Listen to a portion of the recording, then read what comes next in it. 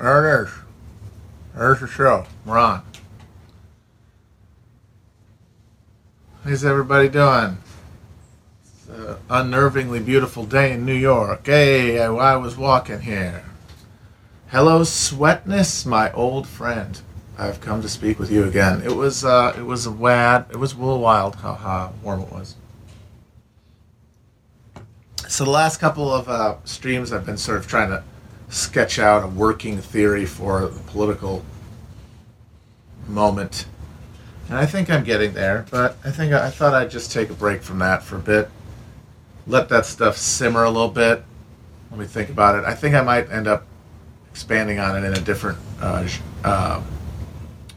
space than this. I feel like it's sort of, I've gotten as far as I'm going to get talking about it on here. So stay tuned for something else where I kind of flesh that out. But just last thing I say on the subject, though, before I kind of move on, is I know a lot of people seem to be upset by what I'm saying about the idea of college-educated people composing some sort of cultural elite now, like a class with its own characteristics. And I get why, because that's a claim of a lot of dumbasses who want an excuse to become Republicans. I mean, that's the end of the day, that's what that is. And I get that. I understand it. And maybe it's my fault for not stressing enough that when I say it's a class, I don't mean an actual class in any Marxist sense. I mean a pseudo-class. We're talking about pseudo-classes in that they have something that is like class consciousness in that it informs their political actions, i.e. their vote, which is all we do in America, mostly. But their political actions are symbolic. And their class awareness is totally illusory. And it has nothing to do with their relationship to production. It has nothing to do with like whether they're bad or good people because of their relationship to the mechanisms of exploitation. Like most Americans, they are both exploited and exploiters. It's all about how you see yourself and then what premises you operate from that determine your political agency. And traditionally, classes are supposed to emerge out of relationships to production, and because that's how you create a class that can act in itself, which is how Marx defines class. It's something that, or at least a stage of class consciousness, class coming into being. We don't have that here. These are not classes in that Marxist sense. So no matter what mechanism they're operating out of for their policy, either Republican or Democrat, and everybody is, like I've said, who's in this matrix is a Republican or a Democrat, no matter who they vote for in any given election. It's about just a set of responses to this governing cultural hegemony, either pro or against. And that leads you to symbolically represent that position in your vote, which has nothing to do with any of the actual questions of distribution of resources and the role of the citizen to interfere with the fucking market as it liquefies everyone's bones. Those questions are not up for debate, but both sides are fully invested in this cultural fantasy, which means that nothing within their political activity in that political world will ever challenge that, which means neither the Democrats or the Republicans are going to turn into a party of the working class in any way. I'm not just talking about, whether or not Tucker Carlson can make a Herrenvolk democracy with white Medicare for all. I'm saying that no one's going to have to pitch. What about this election is making anyone think that the people who are going to come after Trump are going to double down on the economic populism? That's not the stuff that hit. That's not the stuff that sparked. That's not the stuff that defined the presidency and did not define the race and did not get people to vote for him. Which means they're going to go on the easy stuff, the culture stuff, because it doesn't go against the interests of their actual funders and the actual structural incentives of the party. Same thing as the Democrats. So I think people get mad because they think I'm passing judgment on these people. I'm saying, you are PMC, therefore you're evil, and you're why everything's bad, and you're the obstacle to socialism. No! You're people trapped in a relationship just as much as of false consciousness, just as much as working class Republicans are. And that has to be broken, and it can only be broken from outside the political system.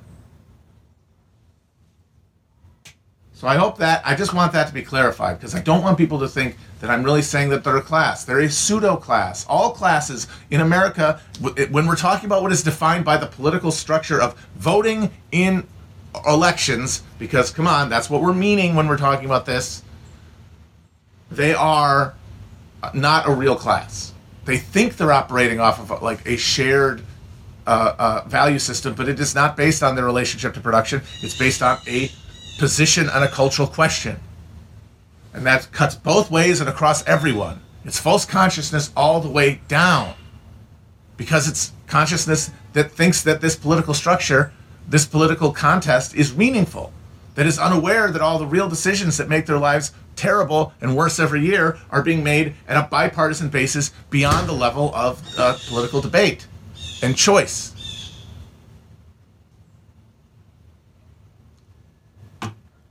But the thing is, I understand why people get touchy about this, because they've been fighting people online who are saying the other thing, who are wrong. And I'm telling you, those people are wrong, because all they really want to do is excuse themselves, is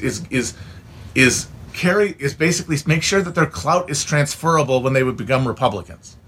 Like, they want to be able to turn in all those clout chips that they've accumulated while they were on the left and the thing is, I don't think a lot of this is bad faith. I think that the terms of online debate will drive you in this direction. You will be driven to become the caricature of an ID Paul Care-Lord or a Nazbal Strasserite. You will be forced to, by the fact that within this debate structure and within this locked two-party system, you can ever outbid yourself in order to maintain a position in the stream of ideas and takes.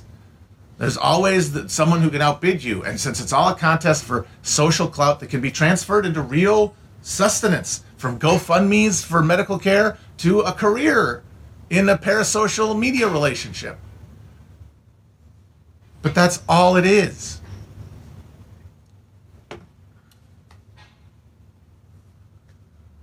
All right. So that was just, I wanted to get that cleared up so that I feel like there are fewer people who are going to be in good faith arguing, yelling at me. And instead I can kind of feel like, oh no, if you don't get what I'm saying at this point, you don't want to, because you're invested in this question and you don't want to move past it because fighting it gets you off somehow. Just like the fucking libs who are getting off on the prospect of Trump doing a coup because he predictably is not accepting that he lost, which everyone knew he would. And now everyone's freaking out because, oh my God, Pompeo said this, and they're not starting the transition in the executive branch. This is another case of people jazzing themselves up on a fight that they want to keep having because they didn't get the orgasm they thought they were going to get out of Biden winning. They just got this kind of sad, seeping ejaculation. And they want another one. Their refractory period's already up. They want another one. And the reason I say that is because the people who are most likely within the government structure that would have to carry out something like a coup, the people who are closest to Trump personally, as in closest to his orbit, like personally appointed by him, or are high profile public surrogates for him that are in the legislative branch, like senators and Congress people. Those people, he could fire them at a moment's notice. He could ruin their career in the GOP potentially. And so they're not going to say that he lost before he does. They can't do that. And in Congress, the voters love him. And if they see you cracking, they will hate you forever. So of course you have to say that he's still in the running. The thing is, though, is that those groups of people, the ones everyone's freaking out about because they keep kind of going along with Trump instead of admitting the reality, they have the least influence over the actual statutory chain of events that will be the certification process that leads to a fucking president being certified. Like the court cases and the legislative sessions and like the electoral college meeting. Those people are almost completely insulated on an individual level from Trump in any way, which means they are free to operate from the best interests of the party. The only way this realistically evolves into some Trump stealing it situation is if there's a is this through just, I guess, the spontaneous moment, a bunch of like career Republican lifetime appointed federal judges decide we're going to do this, and they accept one of these legislation. The thing is, there would have to be a whole bunch of them because this isn't Florida. They would have to bundle all, and they have different mechanisms and different arguments. They would have to bundle them all into one hog's breakfast of a totally conflicting, incoherent case and get it in front of the Supreme Court. I don't think that would happen because those individual judges can make individual rulings at any point and end any one of them and bringing them together in the correct combination that could make it into one argument not even possible. And if it got to the court, John Roberts would deny, and they wouldn't say he was wrong. They would deny, what do they call it when it's, they would deny standing to the case. They'd say there's no standing for this charge or for this thing, and they wouldn't even adjudicate it. And the reason I know that is because that's why John Roberts exists in the system. John Roberts is the figure, and this is the reason Republicans either hate him or if they're stupid, or pretend to hate him if they're smart, is that he exists to legitimize the structures that are over time becoming more and more key to GOP maintaining its minoritarian rule. Now, of course, if we see the continued realignment along educational attainment that's started here happen, they might not even have to worry about gerrymandering. They might just win. That's a terrible thing to think about, but it's a real possibility. But for now, they need these structures. And the thing about a Supreme Court ruling that validated that like monstrosity of a transparently illegitimate argument is that it would have to be enforced by some sort of suspension of normal democracy, which would obviate the need for a Supreme Court. You don't need the Supreme Court anymore if you don't have to worry about Democrats getting in office. Or if it's like just acceded to naturally and everyone's like, I guess that was a ruling, you heighten the likelihood that the Democrats do take power again. They will neutralize the Supreme Court, which means there's no incentive for you to do it because you have a 6-3 majority. You have a 6-3 majority. What are you afraid of? You are not some yokel hooting around in a fucking parking lot thinking that as soon as Biden gets in, there's going to be some fucking woke Gestapo showing up on his doorstep. Some Antifa super soldiers are going to take him to get gender reassignment surgery in a FEMA camp. John Roberts knows that's not going to happen.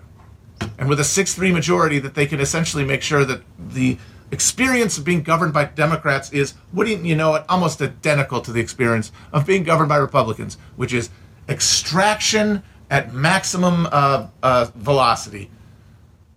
Profits being stripped out of the fucking remaining centers of human activity, still yet unexploited. Prop 22 rewriting the nature of the fucking employment contract as we understood it post-Lochner. There's no incentive to do it. Now, so that means I don't care what any of these yokels say. They're going to keep saying it because he's right there. And they can because there's nothing for them to do. All they can do is write angry letters and harumph. Now, the only reason this matters or should be concerning to you is if you think one of two things. One, that they're going to somehow turn this into a military coup, which, sorry, nope. The guy who just said on election night, I claim these electoral votes, and had Jared Kushner Googling Jim Baker.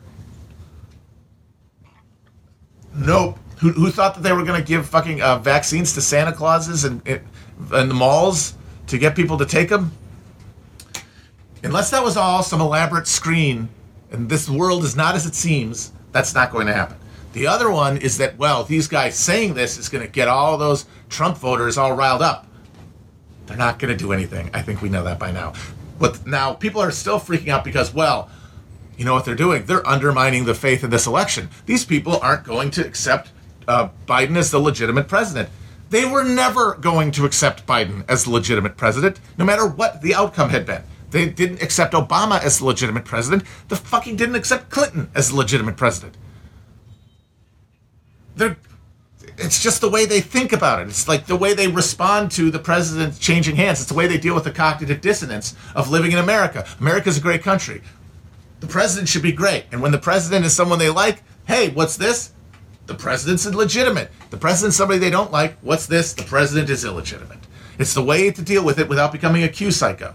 And it's the way most people process this stuff. And it's the way they all are. This is just the specific narrative they're going to tell themselves. Well, they just sit around bitching and posting on Facebook, which is all they've done. And all they're going to do, except, of course, for some crazy early cooked colonels who are going to pop off and do some mass violence. But this is America, honey. That was going to happen anyway, too. So when you see people talking about this stuff, it is because, one, the media is juicing it because they have to keep juicing it, even if they don't want to, even if they're horrified by what they're doing. And they really are. I think they really are horrified by a lot of this stuff because they believe in norms. They can't not do it. It's tidal gravity. They're being pulled into the black hole of this. So they can't stop. But at the consumption level, I think they didn't get off on election night, and they want to get off. And so they have to tease out the struggle so that they can get another big unclench. They can get another big zing moment of triumph. But it won't be that good. They'll never be that good because it's just ruined orgasms from here on out. Someone's birthday. Hi, Grace. Grace, happy birthday. I am chill, dude. Calmer than you are. Calmer than you are, dude. I'm literally being chill. I'm telling you people to chill out. I'm telling you people that this is theater, and that it serves a purpose. I don't think this is conscious, but it just serves a purpose because everything serves its purpose in this machinery of consent and manipulation and manufacture. Is that it fucking wipes you out over time. This seesaw for both sides. Trump's winning. Now he's losing. No, he's going to take it back. Now he's going to lose it. Both ways, it's drawing your soul out of you. It's turning you into just a joyless puppet of political autoerotic asphyxiation.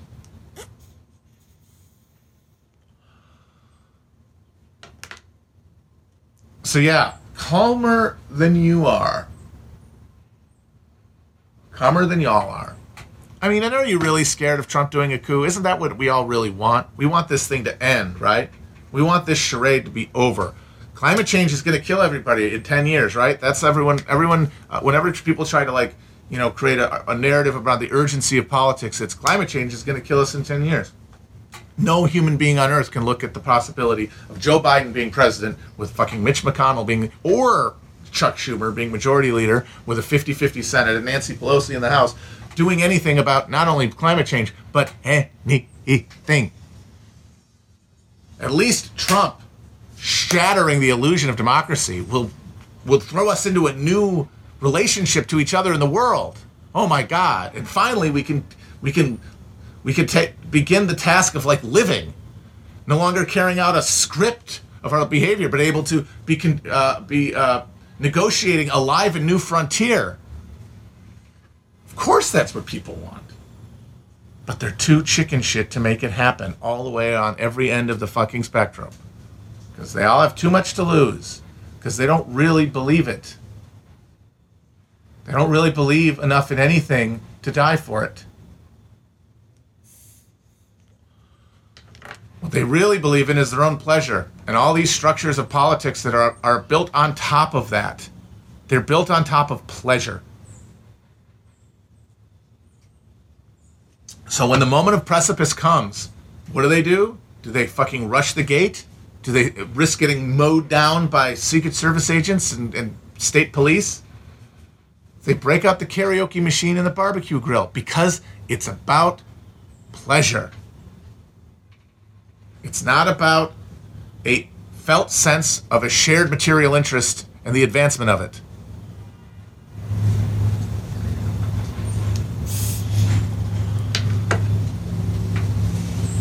And so no one's going to die for this, which is what we would need to be able to break out of this cocoon, this political zombification that is having us, that has us in an unalterable current trajectory towards annihilation. And the optimism I have is just that the fundamental insufficiency is becoming so transparently true, and I think even the pleasures themselves that we are offered in exchange for our quiescence are losing their luster. I think people are going to start looking around themselves. I really think they are. Problem is, it's what the scary thing is to admit your lack of ability to direct that. You can participate in it, and we're all going to have to when the time comes. But we cannot anticipate it, and we cannot incept it, at least not consciously. Consciously, we can only interact with the world around us.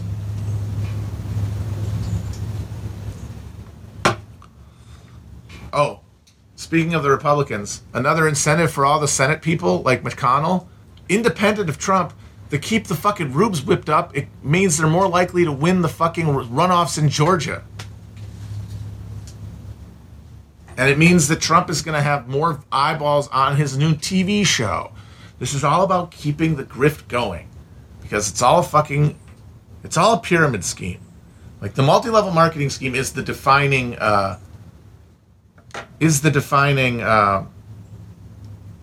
post-70s American business model. Everything since the Volcker shock has been a series of interlocking and nested Ponzi schemes.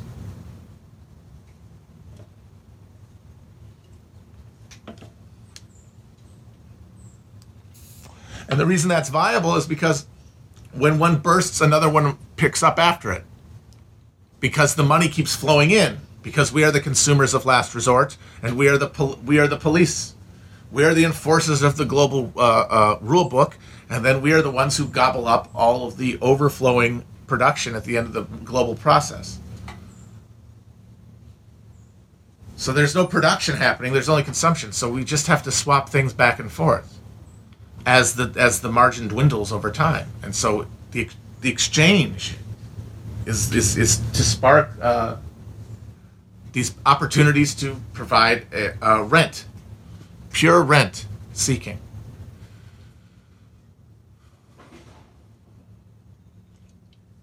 The Democrats fundraising for these Senate races that had never had a chance in because they have a bunch of cucked polls that they either know are cucked, help make sure are cucked, or are just happy to find that what's this? The world we've created is one in which you can no longer actually accurately judge anything because you've created such an insulated cultural cocoon that only cucked people within it will respond to the goddamn phone. And you literally have a distorted view of the world around you. There's no incentive to change that because looks this, we can arbitrage that. We can fucking arbitrage this distortion in the realities perception apparatus of our political class and politically active people. We can take this built-in deformity now that's going to get worse over time and use it to get these chumps to cough money up to us that we will just spend giving to each other as fees for services, as campaign consultants and media creators. And then to our friends in the media, our fucking our symbiotic suckerfish in the media get to get it in the form of money for advertisements and production costs. To make ads that everyone who's watching has already determined their fucking preferences because that's how you do it. You have an identity already. The people who look at this stuff are just getting a weird background radiation that they get culturally, and these ads themselves have no ability to shape it. But nothing can intervene. As long as nothing intervenes with it, as long as the money keeps flowing in, it's going to keep spinning, even though it's broken. Same thing with the entire tech sector. And same thing with this fucking, this coup. Keep a reason for people to pump money in. They're fucking going to keep you president, and then when you're not president anymore, they're going to get you to be back in there. Now, I don't think Trump's going to run again, but I do think that he is going to try to maintain the spotlight. And, I don't know, maybe anoint Don Jr., although he doesn't like him enough. I think he might anoint somebody else. It depends on how bitter he gets specifically about... It depends on who he blames for losing. And the thing is, there's no way to really know that. Right now, it looks like he's blaming Fox News for losing. And if that's the case, then I don't think he's going to run for president again. I think he's going to buy Onan and try to out-Murdoch Murdoch. I don't buy that he's an anointed either, because he doesn't understand things in terms of a legacy, because he can't imagine himself ever dying, because his consciousness is so psychotically narcissistic. He is so fully flattened the world into his own perception that he cannot imagine dying. So he could never anoint a successor. And the project isn't about a political aim. It's about his personal glory. And when he's dead, there can't be any more of that. So another reason he wouldn't care. No object permanence. So that's another reason. I don't know. I think he'll just be a media guy. He might be dead. I mean, he really could die before 2024. I mean, I know it's like, LOL, he's alive. But he did get fucking COVID, and he is in his mid-70s, and he is fat as shit. I mean, fucking Scalia died at 80. Remember, nobody thought Scalia would ever die, that fat turd? And then Obama got him with the heart attack gun. It could be done. He might go out like Stan Shera.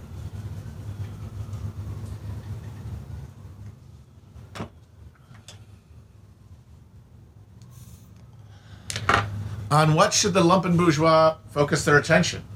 On what's in front of them, on their working conditions, on the lives of their friends and family.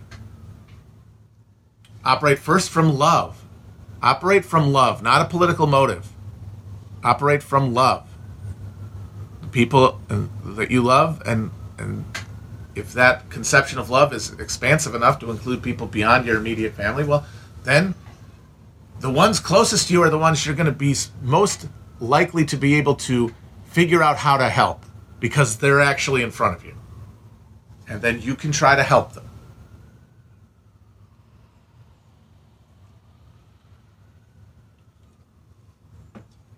Can you still listen to podcasts and look at Twitter fights and be involved in politics and vote and stuff? Yes. But you should shave down its psychic value to you and recognize that it is not fulfilling what the whole sensory apparatus is designed to fool you into thinking it's doing, which is changing in some small way the headwinds of politics. Like, you're not even having a butterfly flapping effect. You're in a vacuum that you don't know. And so, like, if you have things in your life, issues like a union, maybe there is a union drive at your place of work where people are started talking about how pissed they are. Maybe you can reach into the ether of politics to pull something to maybe bring up. But secondary order, not bringing it down and saying, hey guys, this stuff, let's do this stuff, because it's all in a language that is not meant to be intelligible. It is meant, in fact, to mystify things, because they teach you this shit because it mystifies you. It makes it so that stuff that you see in front of you that is clearly evil and wrong maybe isn't. I mean, my God, have you seen these people who are talking about food deserts and like the fact that it's impossible to eat healthily if you're poor in this country is anti-fat? It's fattest to do that. You're taking the outcome of the monstrous pathologies of capitalism, and you're saying that it actually is an identity category that needs to be protected? How the hell are you supposed to ever address real meaningful pain in people's lives if you have that kind of thought process, which is inculcated by the college-based approach to politics? The college-based heuristic to politics. It'll get you there.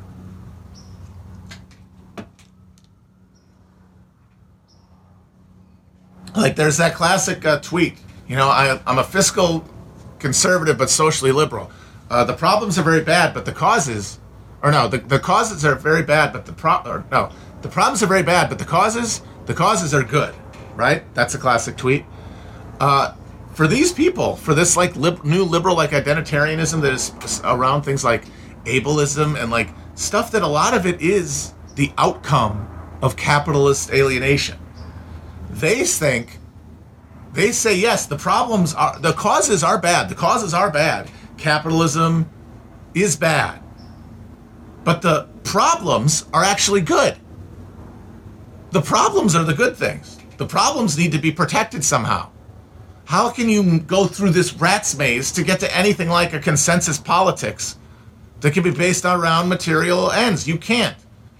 And so you can't bring this shit down. But when questions of like, all right, how do we like do this? How do we actually do this? We don't know. There are people who do know. And then, oh, here's useful information you can pull out of the ether. Useful information. Not this whole framework that is going to make it impossible for you to address the question, but a directly useful, collaboratively produced intellectual structure or idea or meme or whatever that can be fucking applied to a specific circumstance. That's more than anything what I'm saying to people is that their relationship, the way they imagine the arrows flowing in the media lived experience dynamic have to change. You don't spend all your time whipping yourself into being a political consciousness and then trying to apply that to the world around you. You stay there. You stay there, like it's like spiritually and personally, you stay there as opposed to vent off onto the internet that much, which you can only do because you're filling in the part of your soul that demands change and loves and wants to see the people he loves, which could be everyone, happier. You have to start from that premise.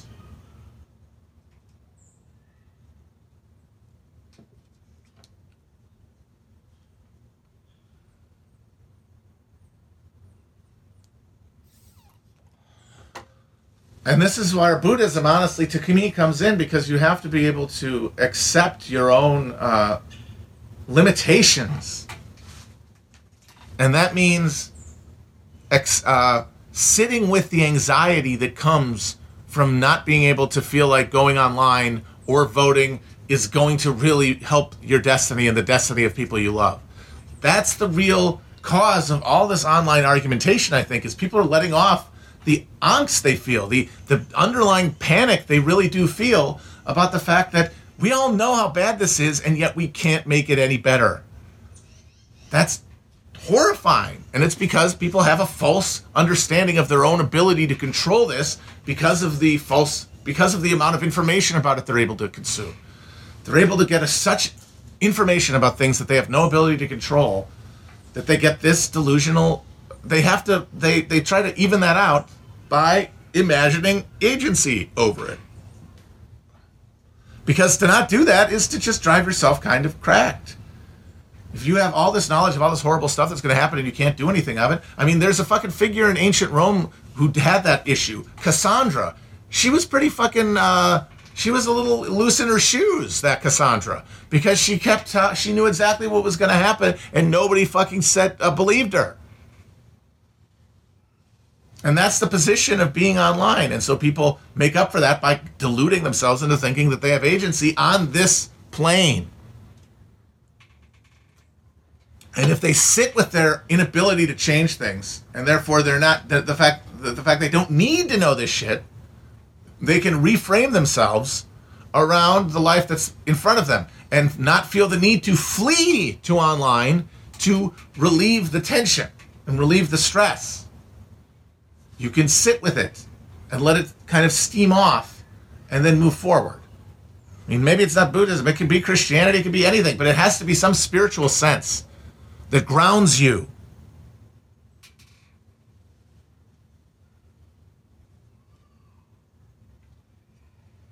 And it comes from, it's a reinforcing dynamic between engaging the world around you and then seeing the rewards of that, which are the more you pay attention, the more you're able to pick up.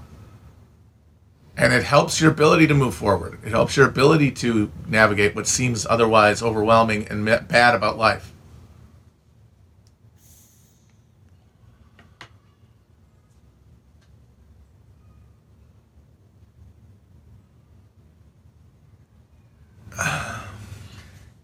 And what sucks is that there's no guarantees. And it's all very scary. But I do think that there's no good to come from scaring yourself even more than you need to be. I think there is a reason for everyone to be concerned about the moment. I mean, real people's lives are really at stake. It's not a game. You know, I don't think we're going to see some sort of collapse in our lifetime, maybe in our lifetime, but right now, everyone's life is hanging like closer to a thread because of how dysfunctional this system is and how critically the crisis within it is.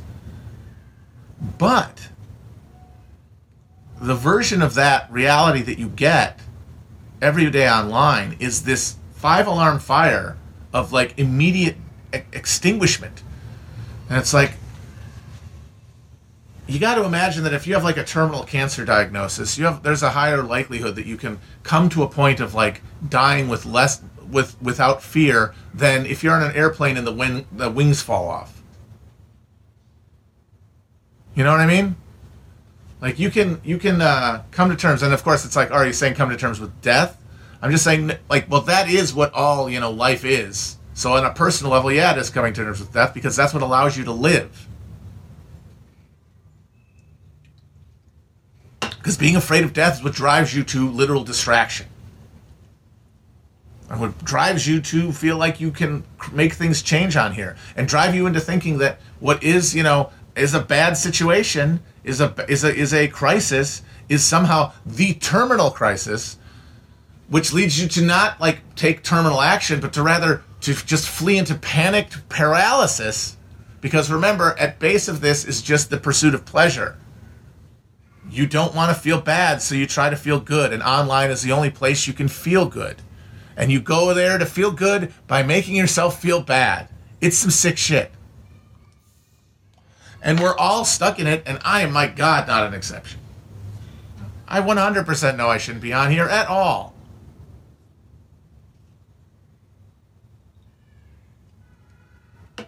And I see people saying like, oh, these religious traditions have all been used by power to maintain itself. No shit.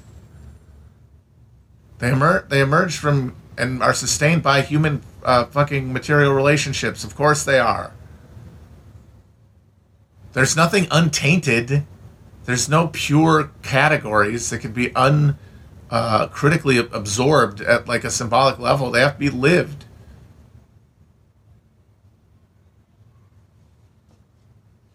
Anyway, these are supposed to be lo-fi beats to whack off. I mean, to relax to, and do homework. So let's check some stuff.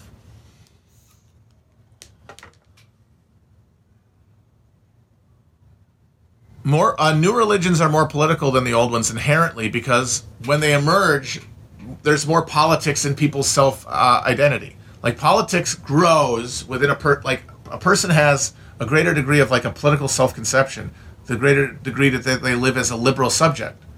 So like religiosity is literally drained out of your like personal practice of life by your removal from a social context, and it's replaced with politics.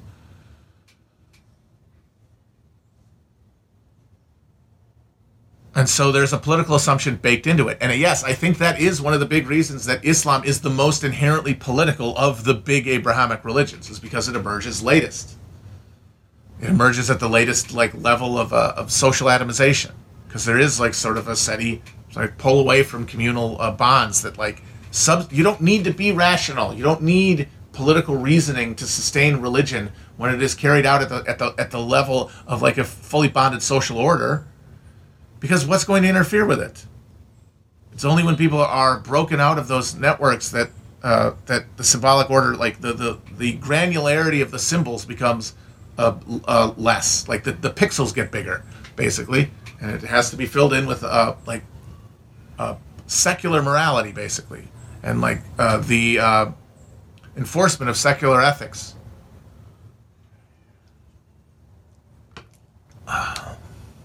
So yeah, like I think that if we do get some sort of global working class movement that somehow like cuts off the head of this slowly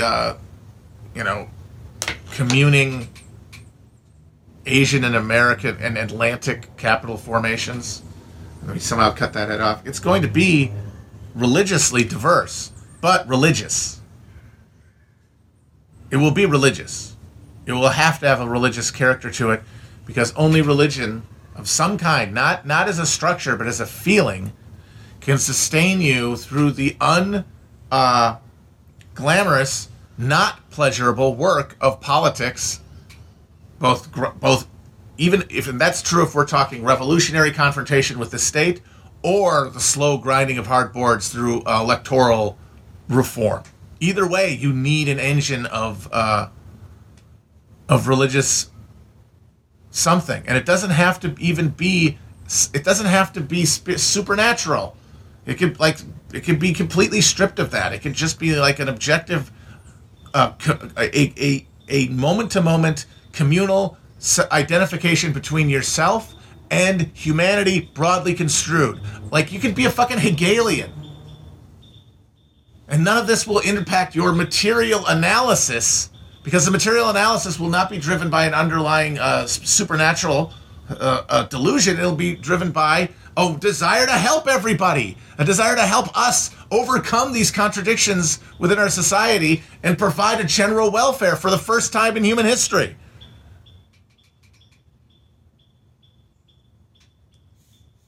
Solidarity is a religious concept, yes. Even if it is completely secular, it is still religious in that it involves a feeling, not any kind of consequentialist ethic or like utilitarian ethical formulation.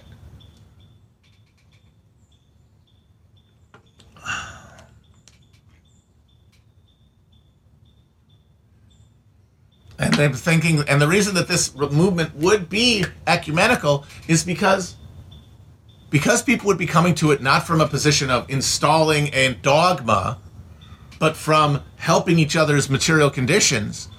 When people across religious lines get together, they're not going to be asking about religious litmus tests, because they're not worried about that. They're worried about putting food on the table. They're worried about making a fucking life for their fucking families. And the only situation that will allow them to continue perpetrating any religious practice. And so they will, over time and in the aggregate, if not in the individual case, religion will maintain its centrality to a personal life while allowing them to participate fully in a non-sectarian political practice. And if that's not possible, then there is no future for humanity. If that sounds insane to you, then show me on the board where anything else happens other than the common ruin of the contending classes.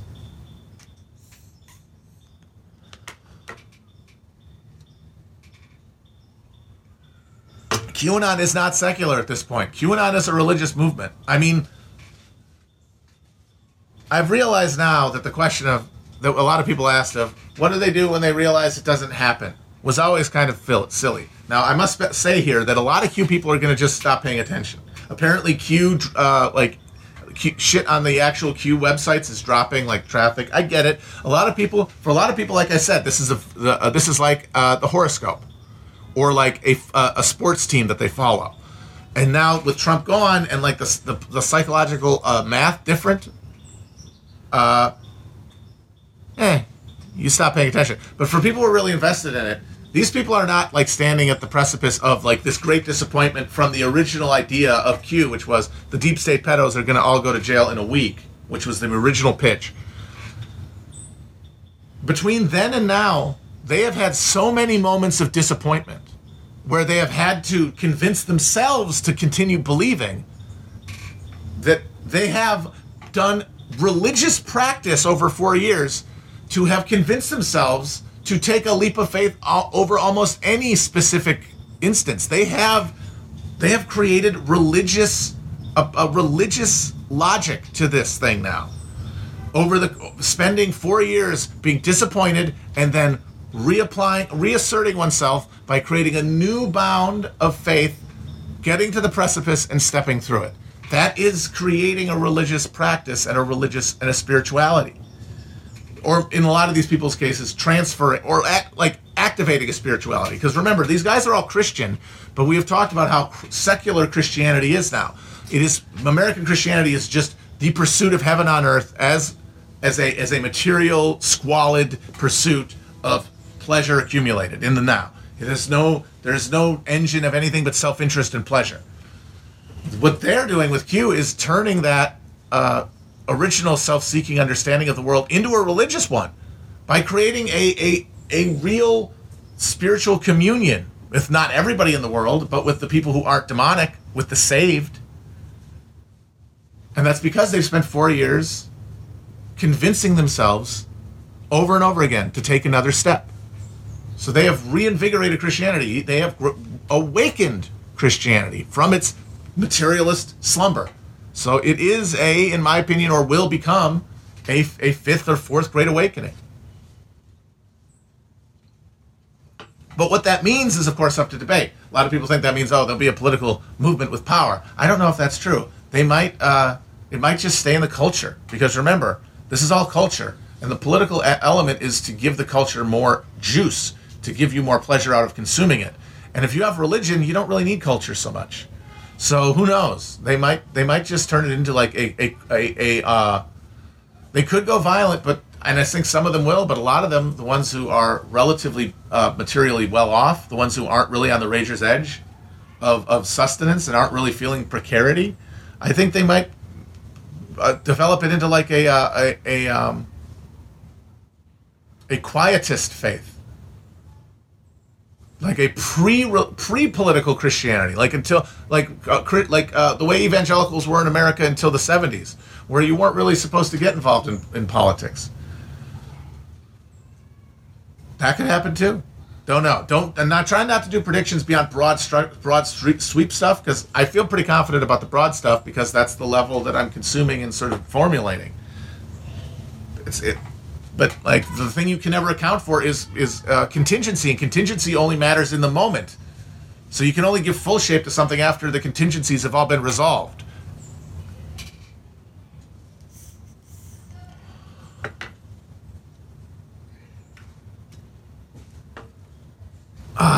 So yeah, that's as far as I'll go in predicting Q, but I do think that's the line we're on with those guys. And I think that a similar thing will hopefully happen on the left. Because, Q didn't start really within the political process. It started online. Maybe some sort of materially reflected version could happen and then be brought into the media superstructure and then sort of reflected and organized within the media, but sort of also orthogonal to it, because it's not constitutive. It's not depending on the same structures that recoup all of the and enforce hidden ideological demands on all speech within the bubble, because it will not depend on those networks, those patronage networks, those media income streams, those clout networks, those groups of people who have a series of every faction online is made up of people who are simply passing code words back and forth to determine who's good and who's bad. And that's why they'll never be able to coalesce into a meaningful political project. Something will have to emerge from below, burst into the political consciousness, but without any commitment to those group shibboleths. So that when they start throwing their slings and arrows, they just bounce off. You have no power here. Be gone. Because the argumentation and the incentives within this structure are that either Republican or Democrat, it's the same, Republican or Democrat, remember this, you are rewarded to the degree that you can threaten to credibly kick someone out of the tent. That's all you're doing. You're not making a argument with a good faith incentive towards resolution of an issue to make something happen. Remember, this is all entertainment. Your incentive is to just keep the gut fight going. So your only power within the fight is to have enough of you who are scared enough to follow your line to punish people who don't follow your line. But you have to care about your role within the ecosystem, your clout position or your media signature, for that to work. Which means if something comes in outside of it, and the people within it have a self-generating interaction, like they have their own clout network, they have their own funding network, they have their own infrastructure, that when those arguments are from both sides turned to it, they will bounce off. And then the people who are captured by these narratives will maybe be able to look at something freshly and not have something immediately rejected because it's not ideologically presented in a way that they recognize as good. Because that's all they're doing is trying to recognize good, bad. It'll be like, oh, Look at this good shit that's been underneath all of this superstructural, mystifying bullshit that we've been arguing about over the past fucking 5 years now, 6 years now.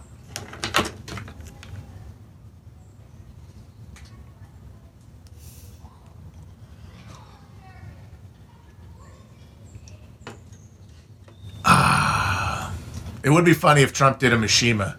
Just got up on the balcony of the Rose Garden and just started eating cheeseburgers. Just not stopping.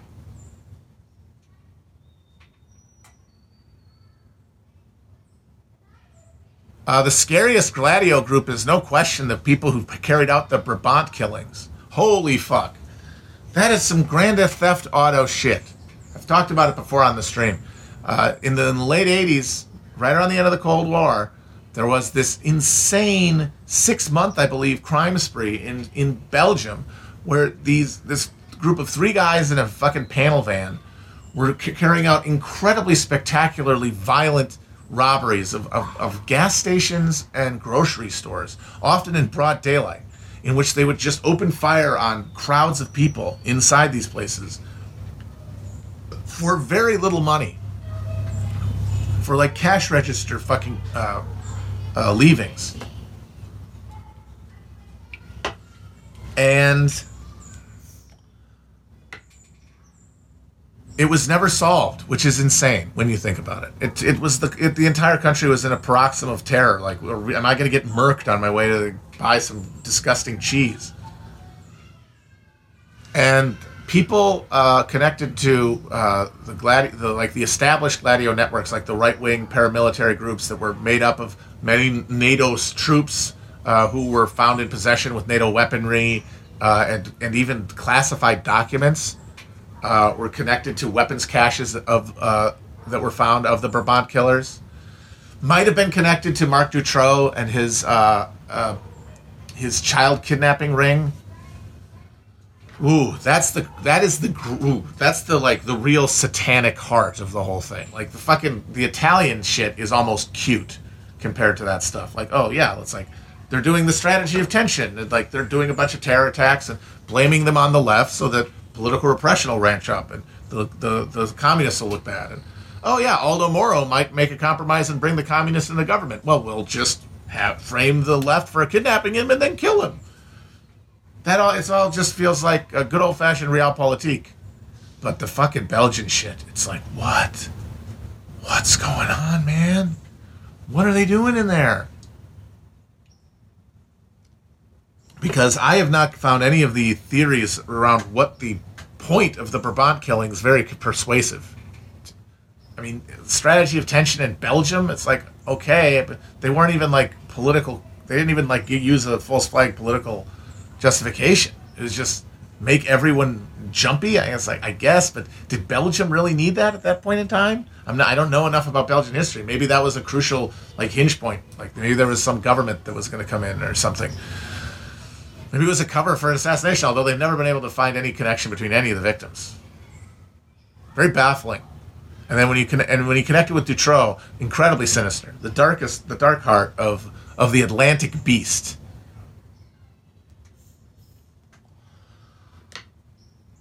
The Atlantic beast that we must all root for the defeat of. We must all pray for the eventual conquest, the defeat of the demonic Atlantic beast, the 7-headed NATO monster, by the dragon head of China.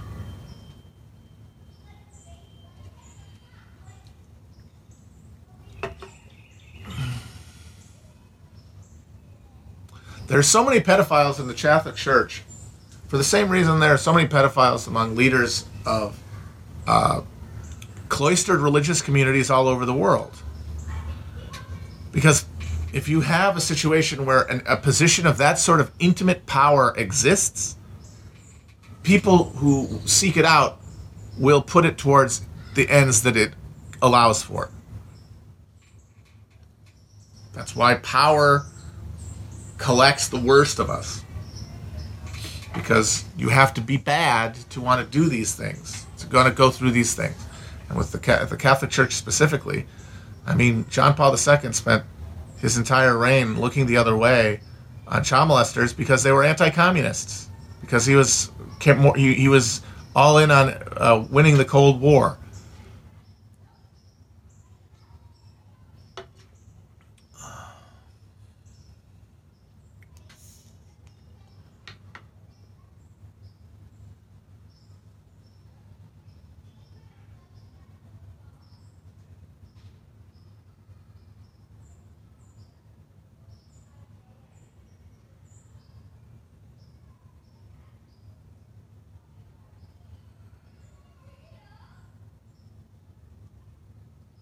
All right, guys, I want an answer from you guys. Say that I'm totally wrong and that they're doing a coup.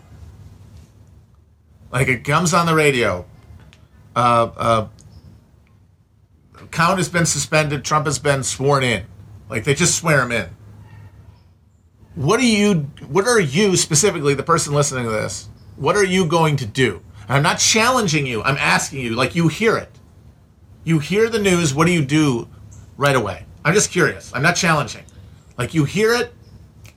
What is your instinct to do? I don't even know what I would. I'm just asking.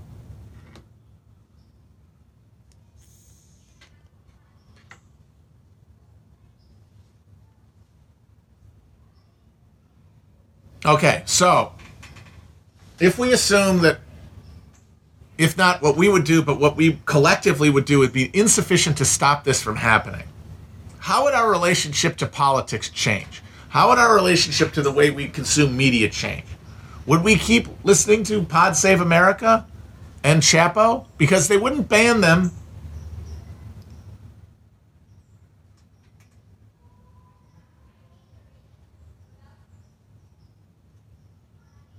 Would we keep going to work?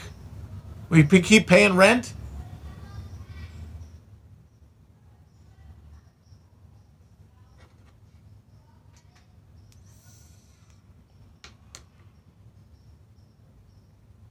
If you think there's any question there, if you think that it might happen, here's the deal. If you think it might happen, if you think we might actually coordinate a resistance to this that has a chance of doing anything other than being symbolic and short-lived, then they will not try to do it.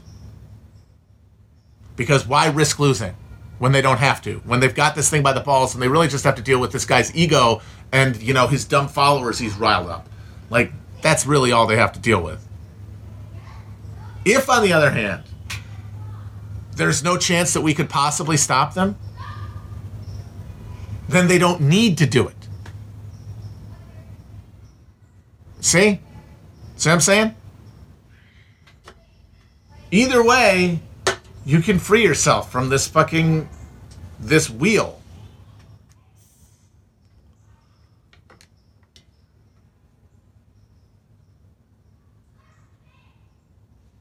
And I know you're like, well, how would they know for sure? I'm sorry. They've got fucking Pentagon.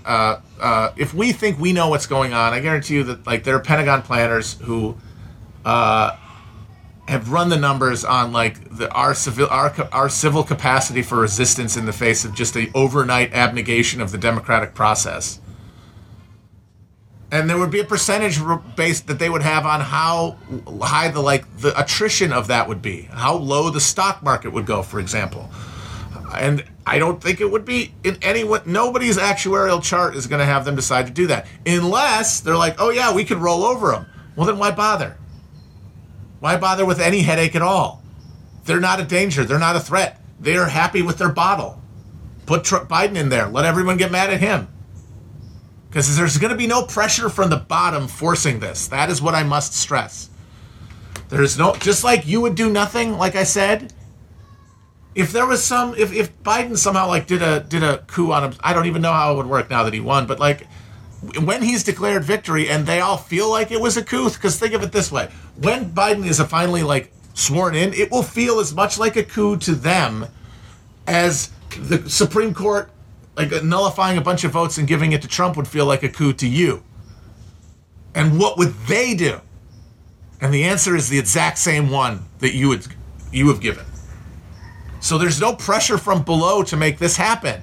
It would have to be a cold, calculated move from people whose investment in the system goes beyond Donald Trump's personal fucking ego.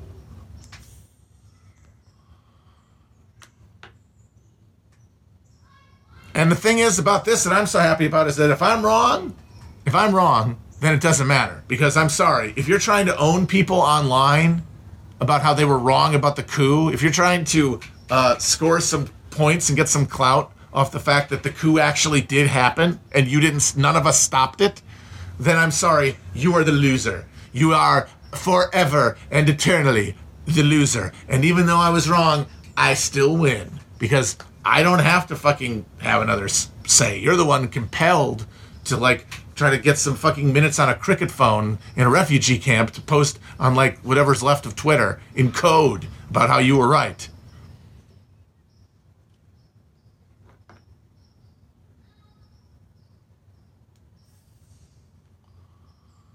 So yeah, if I'm wrong, it doesn't matter.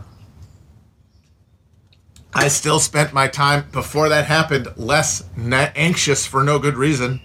Less with a little knot in my stomach that I was tending like a little fucking Tamagotchi of anxiety. I got to fucking grill a little bit and have fun and laugh at this bullshit instead of feel like, no, it's my civic duty to be upset right now. It's my civic duty to feel bad about what's happening, that there's going to be a coup. Do you see why this is nerd shit? Do you see how this is a kind of worldview that this is based on the idea that there is someday going to be a fucking test and that you're going to get a grade on how you did as like a citizen? You think that. You secretly think that there's someone grading you. And there's nobody grading you. There's no teacher. Anyway. Calmer than you are, dude. Calmer than you are. Peace.